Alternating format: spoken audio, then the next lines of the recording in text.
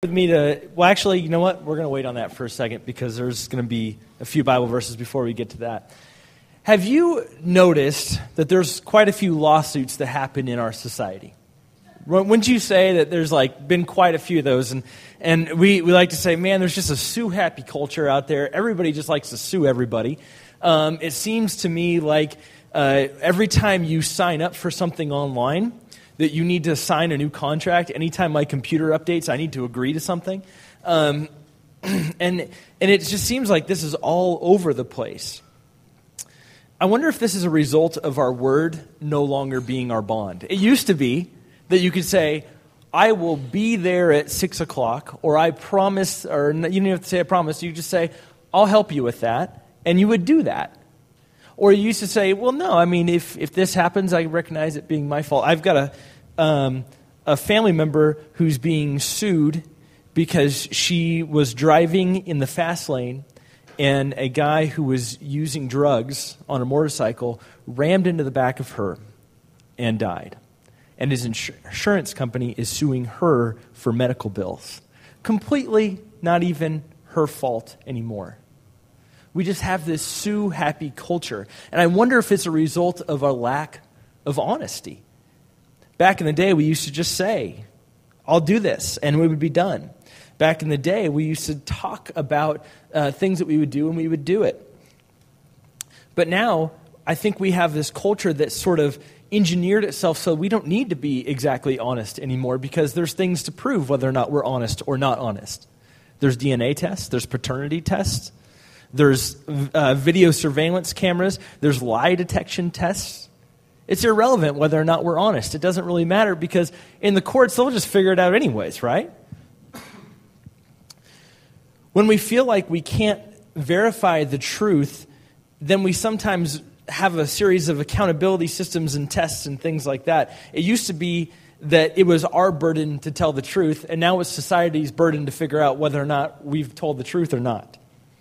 And even in our recent history, we've seen people not tell the truth in a court of law and get found out. 1999 was probably the most famous one. You remember this, right? Bill Clinton.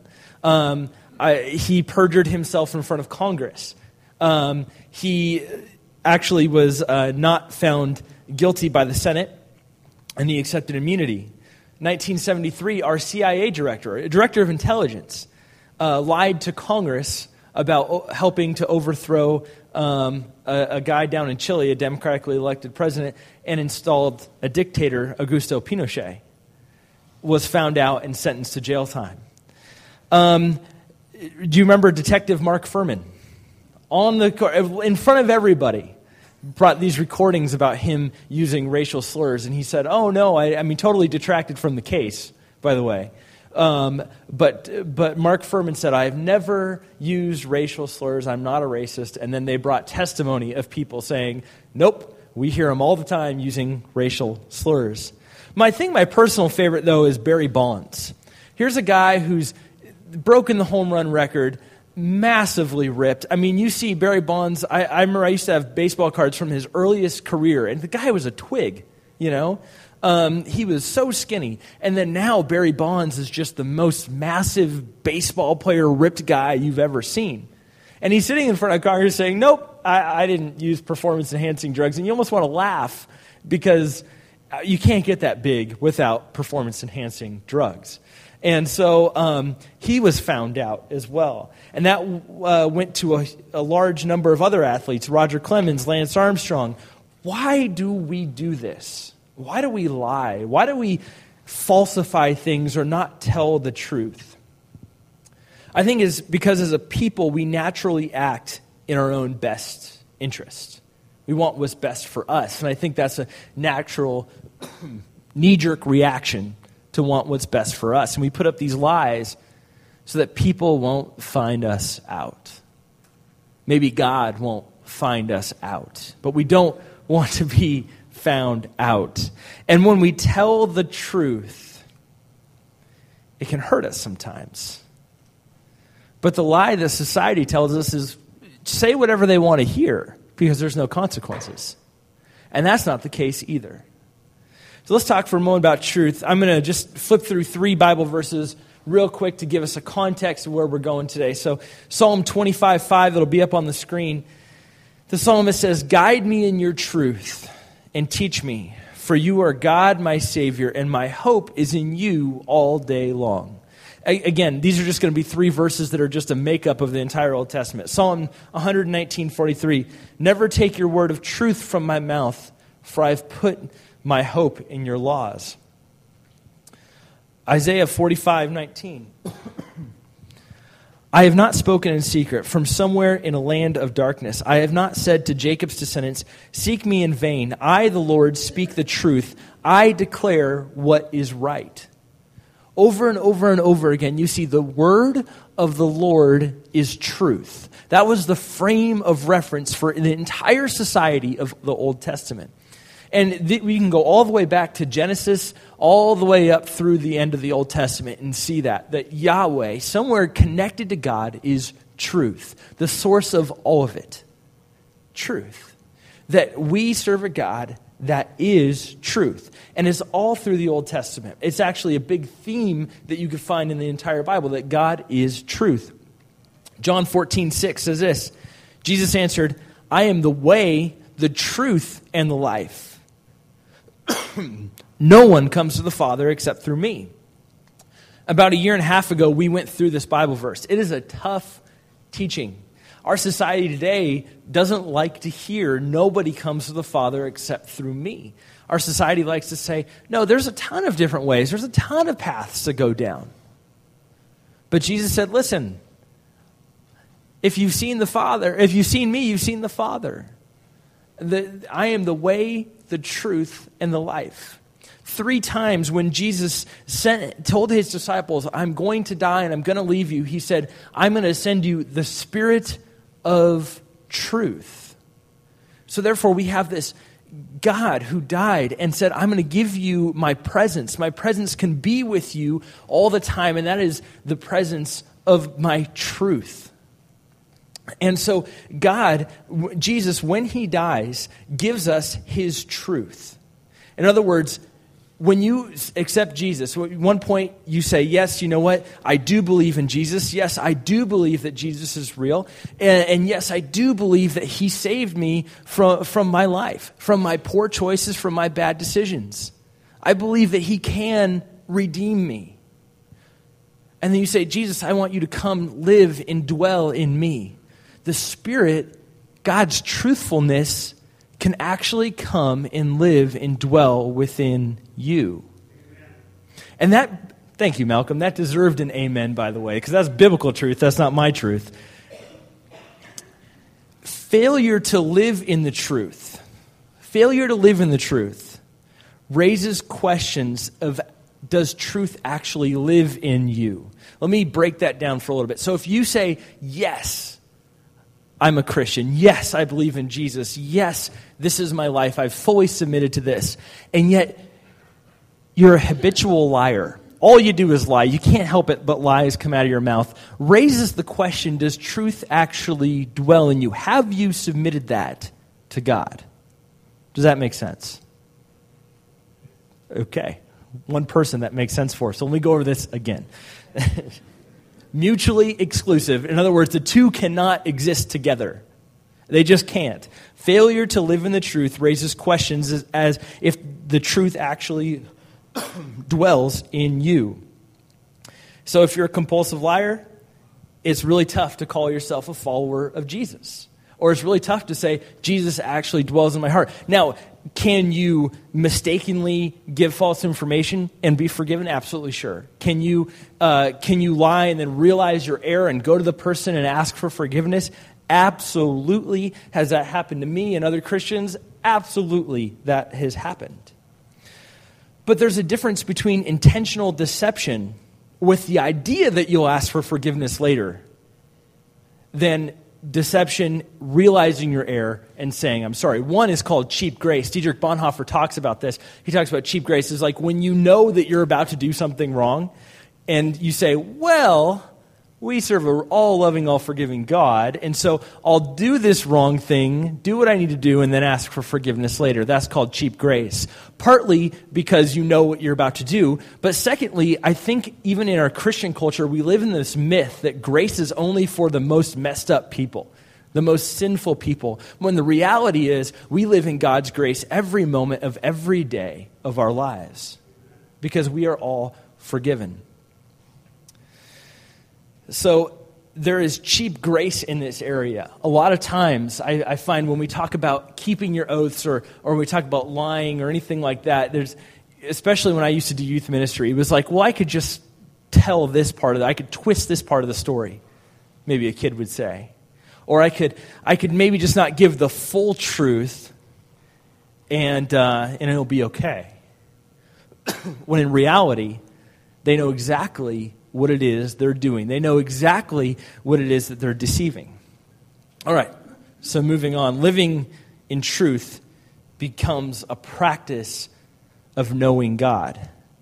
So as we grow deeper in faith, as we grow deeper in relationship with Jesus, the idea is that we become more and more fruitful. I mean, you think about it. I have this tree in front of my house. It's a lemon tree. The lemon tree was there longer than the orange tree, and the lemon tree produces way more fruit. I'm not sure if it's because it's older. We water them the same, but since it's bigger and it's a little bit older, that thing produces tons more fruit than the orange tree, and it's just older. And I think as we grow in our faith and as we grow in our knowledge and our relationship of Jesus, I think that we become more fruitful. A guy much smarter than me once said, and this is really important, this is kind of hard to understand, so I'll break it down. What gets said is an exercise of social conformity. The tongue follows correctness, but the heart follows the truth. In other words, what we say typically conforms to the culture around us, even though our heart knows it's wrong. And I find that the older, more mature Christians don't follow that pattern. People who have dug deeper in their faith don't follow that pattern of the tongue following social correctness. And we tend to do that, right? So let's get into this part in the Sermon on the Mount today. We are in week, I think it's like 19 or 15 on Sermon on the Mount. I've stopped counting at this point. But we're going to get into this. Matthew chapter 5, verses 33 through 37. And before we get into it, one of the things I want to say is 2 weeks ago we talked about adultery, last week we talked about divorce, and this week we're talking about oaths. So taken in their context, those three taken in their context, we could easily just simply apply this to marriage. But while it does simply apply to that, it applies to so much more as well. So Matthew chapter 5, we're just going to look at verse 33 here. Jesus said this. He said, "Again, you have heard that it was said to the people long ago, 'Do not break your oath, but fulfill to the Lord the vows you have made.'" So this could be talking about a number of different things. It could be talking about the Ten Commandments, where Jesus actually wasn't there. I just say that because I'm talking about Jesus. But in Moses and Mount Sinai, when he's given the Ten Commandments, do not take the Lord, his name in vain. Do not bear false witness against your neighbor. He could be talking about that, but there's also a number of different places in the Old Testament that just simply say, keep your oaths, keep your promises, keep what you say. Let your yeses be yes and no be no's. This is not a new concept that Jesus is talking about. This is something that's been around all through the Old Testament. And there's so many verses that I just decided to say, you know what, I'm just going to tell you they're all there and take my word for it. So all over the Ten Commandments, there's these verses like, don't break your vow. And then Jesus gets in verse 34 and says, "But I tell you, do not swear an oath at all, either by heaven, for it is God's throne, or by earth, for it is his footstool, or by Jerusalem, for it is the city of the great king. And do not swear by your head, for you cannot even make one hair black or white." Again, like other parts of the Sermon on the Mount that we've been in, Jesus gives a little more information in the rest of the Gospel of Matthew. This is almost like a snapshot of his entire teaching on it. And his entire teaching excuse me, this cough, he expounds a little bit more on it a little bit later. And so we're going to go there right now, and then we're going to connect them and see how they're all connected here. Matthew chapter 23, verses 16 through 22.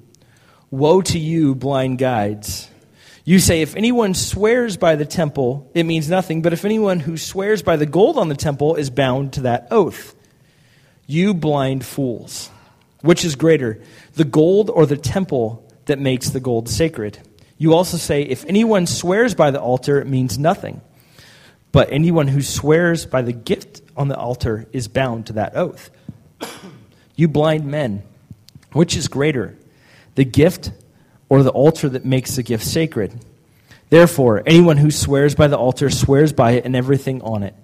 And anyone who swears by the temple swears by it and the one who dwells in it. And anyone who swears by heaven swears by God's throne and the one sitting on it. So I know that these are a little bit tougher to understand, and we're just going to break it down because we didn't live in that society. And so we're going to break down what is the temple and the gold and the gifts and God's throne. What does that all mean to Jesus' hearers, the people who were listening to Jesus speak? And it's actually quite relevant to what we're talking about today.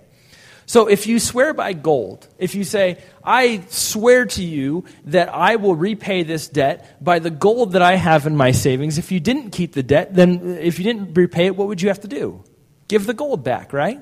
Or if you say, I promise I will do this. I swear on my mother's grave, and you don't do it, then what happens? Do you give your mother's grave? I mean, you can't do anything with that, right? And you are not going to, submit yourself to die. I mean, it's an empty promise, right? And so Jesus is trying to make this point here. He says to these Pharisees, you're saying you're not swearing by the gold. In other words, like something real hard currency. You're swearing by this temple, which you can't do anything about. But it sounds cooler, right? It sounds more awesome, like a bigger promise to swear by God's throne that you're actually going to do something. But if you don't do it, you can't, there's no repercussions. And so here's what Jesus was saying here. What he's saying is that you're swearing by something that you'll never fulfill. There's no accountability. And what he's saying is you're actually short-circuiting their understanding of reality. Because when you say, I swear to God, you're saying, I swear by something much bigger than me. And if I don't do it, then may God strike me down, or something to that effect. And people might, in this time, be impressed by that. And they might say, wow, well, he swore to God. And so, we better listen to him. And when in reality, this person cannot be trusted at all. And so what that does is it short-circuits someone's understanding of reality. Swearing something is a way to manipulate somebody. And when Jesus is saying don't swear or don't make an oath, what he's saying is what you're actually doing in that is you're manipulating people. Is that you're short-circuiting their brain. Dallas Willard in The Divine Conspiracy says, the wrongness of swearing lies deeper. We are making use of people, trying to bypass their understanding and judgment to trigger their will and possess them for our purposes. Whatever consent they give us will be uninformed because we have short-circuited their understanding of what's going on. So what he's saying here is, what Jesus is talking about is trying to own and possess people. Get them to do things that we want them to do. To take over their will by swearing to them. And you may think, well, when I promise something, it's relatively harmless. But don't we promise sometimes to manipulate to get what we want? Have you ever been promised something like, I've seen this one a lot, I'll never cheat on you again. Oh, okay. I promise, I swear up and down by anything that's holy, I'll never cheat on you again. And inevitably they get back together and what happens? They get cheated on again. I promise, I swear we're going to pay you back. And in reality, they're people that can't be trusted with anything. They don't even know how to tie their shoes right. And they're like, oh, I promise I'm going to pay you back. And then you go, okay, well, you really need it this time. Jesus is saying you got to love everybody. It doesn't mean you have to trust them all if they've proven to be untrustworthy. So in this transforming initiative, Jesus really breaks these Sermon on the Mounts into three sections. The traditional righteousness, and that's what we talked about with the Old Testament stuff. And then he talks about these vicious cycles of when you swear these oaths, and what does it look like in life when we swear these oaths. We say, I swear by the sanctuary, or I swear to God. First of all, we take God's name in vain. We reduce it to something small and tangible. And God cannot be reduced to something that can fit in our pocket.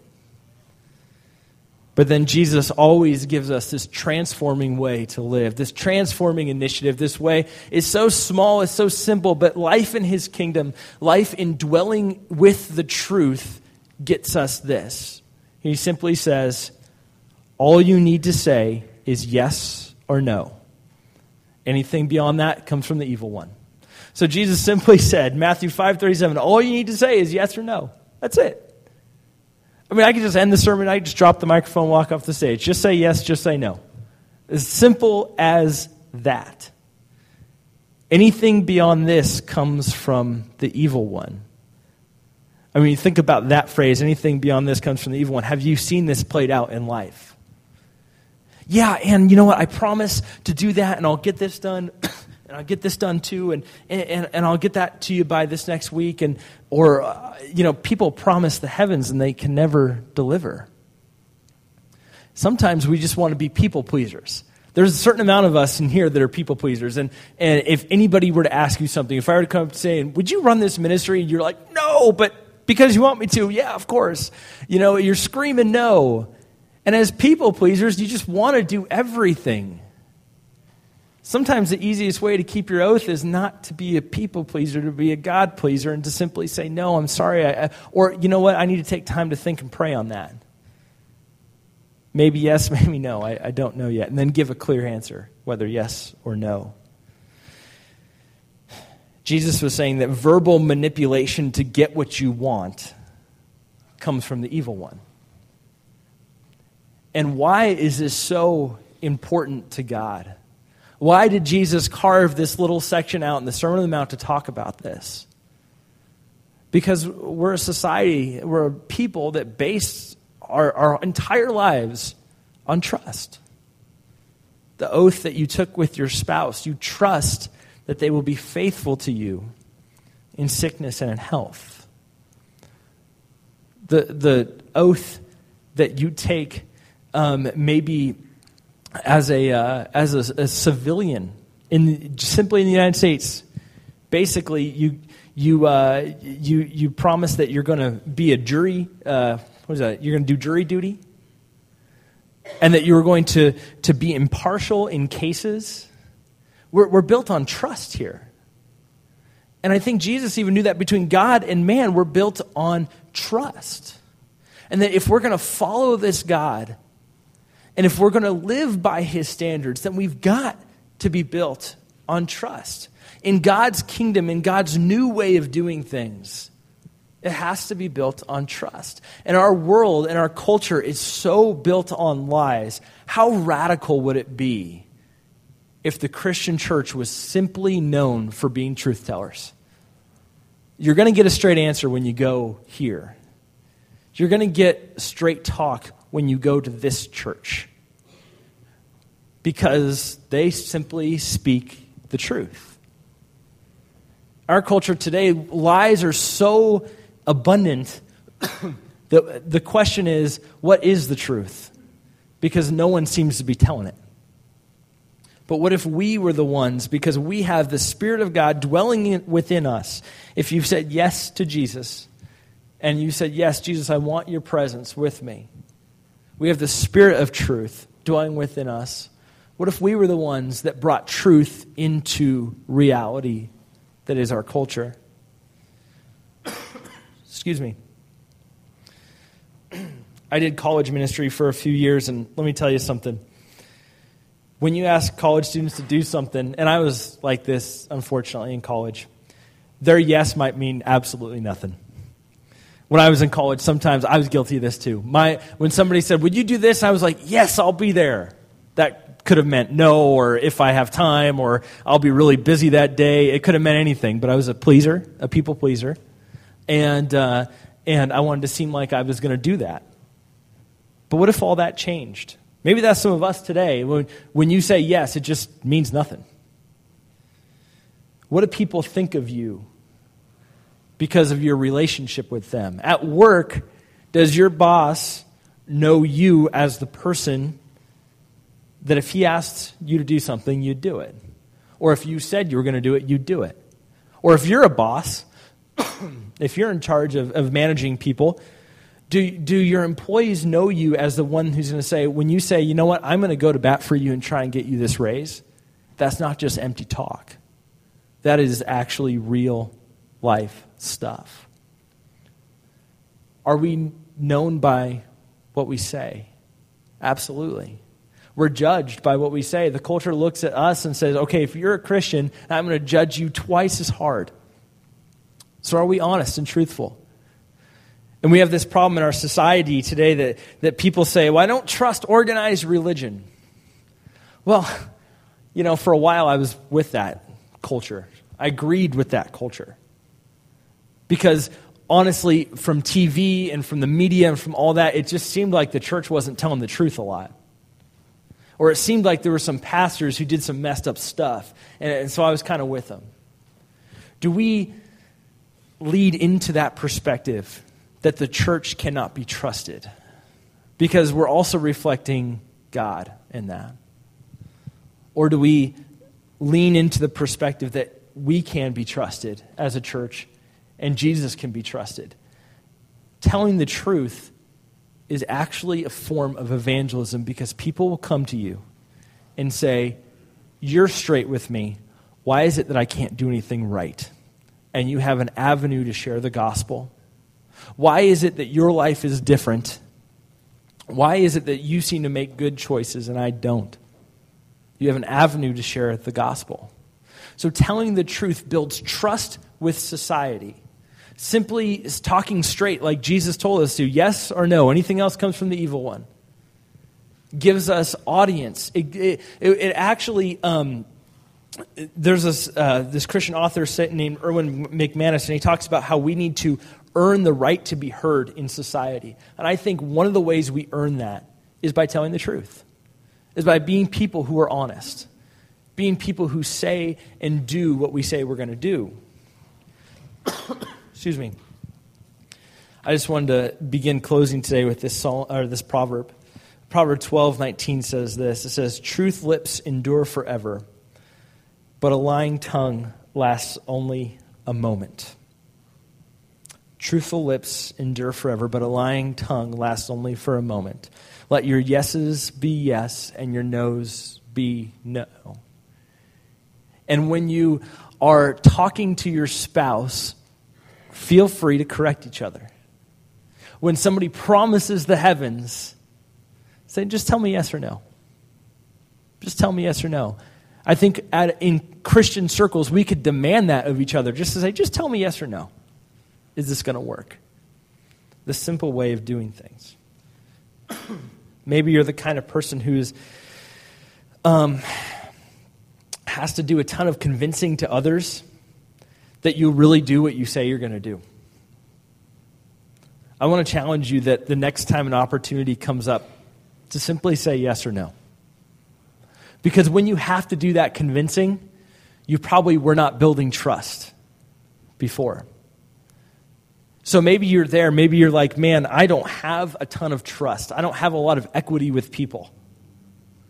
Well, it's time to start building trust.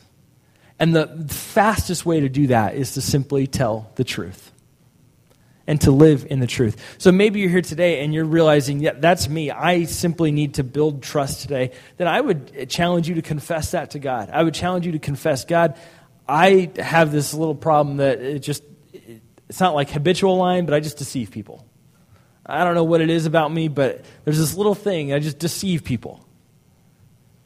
Well, I think God wants us to build trust with culture so that we have the right to speak into culture, so that people can come to know a saving knowledge of Jesus Christ, the same knowledge that you have. So I want to challenge you next time that opportunity comes just to say yes or no, and to give that deception that's a part of you over to God and fully surrender that over to Him. Some of you are people pleasers like we talked about, and you say yes to everything, knowing fully that you can't handle everything. I can't handle everything. What happens is that you begin to shortchange your family because you start to do everything.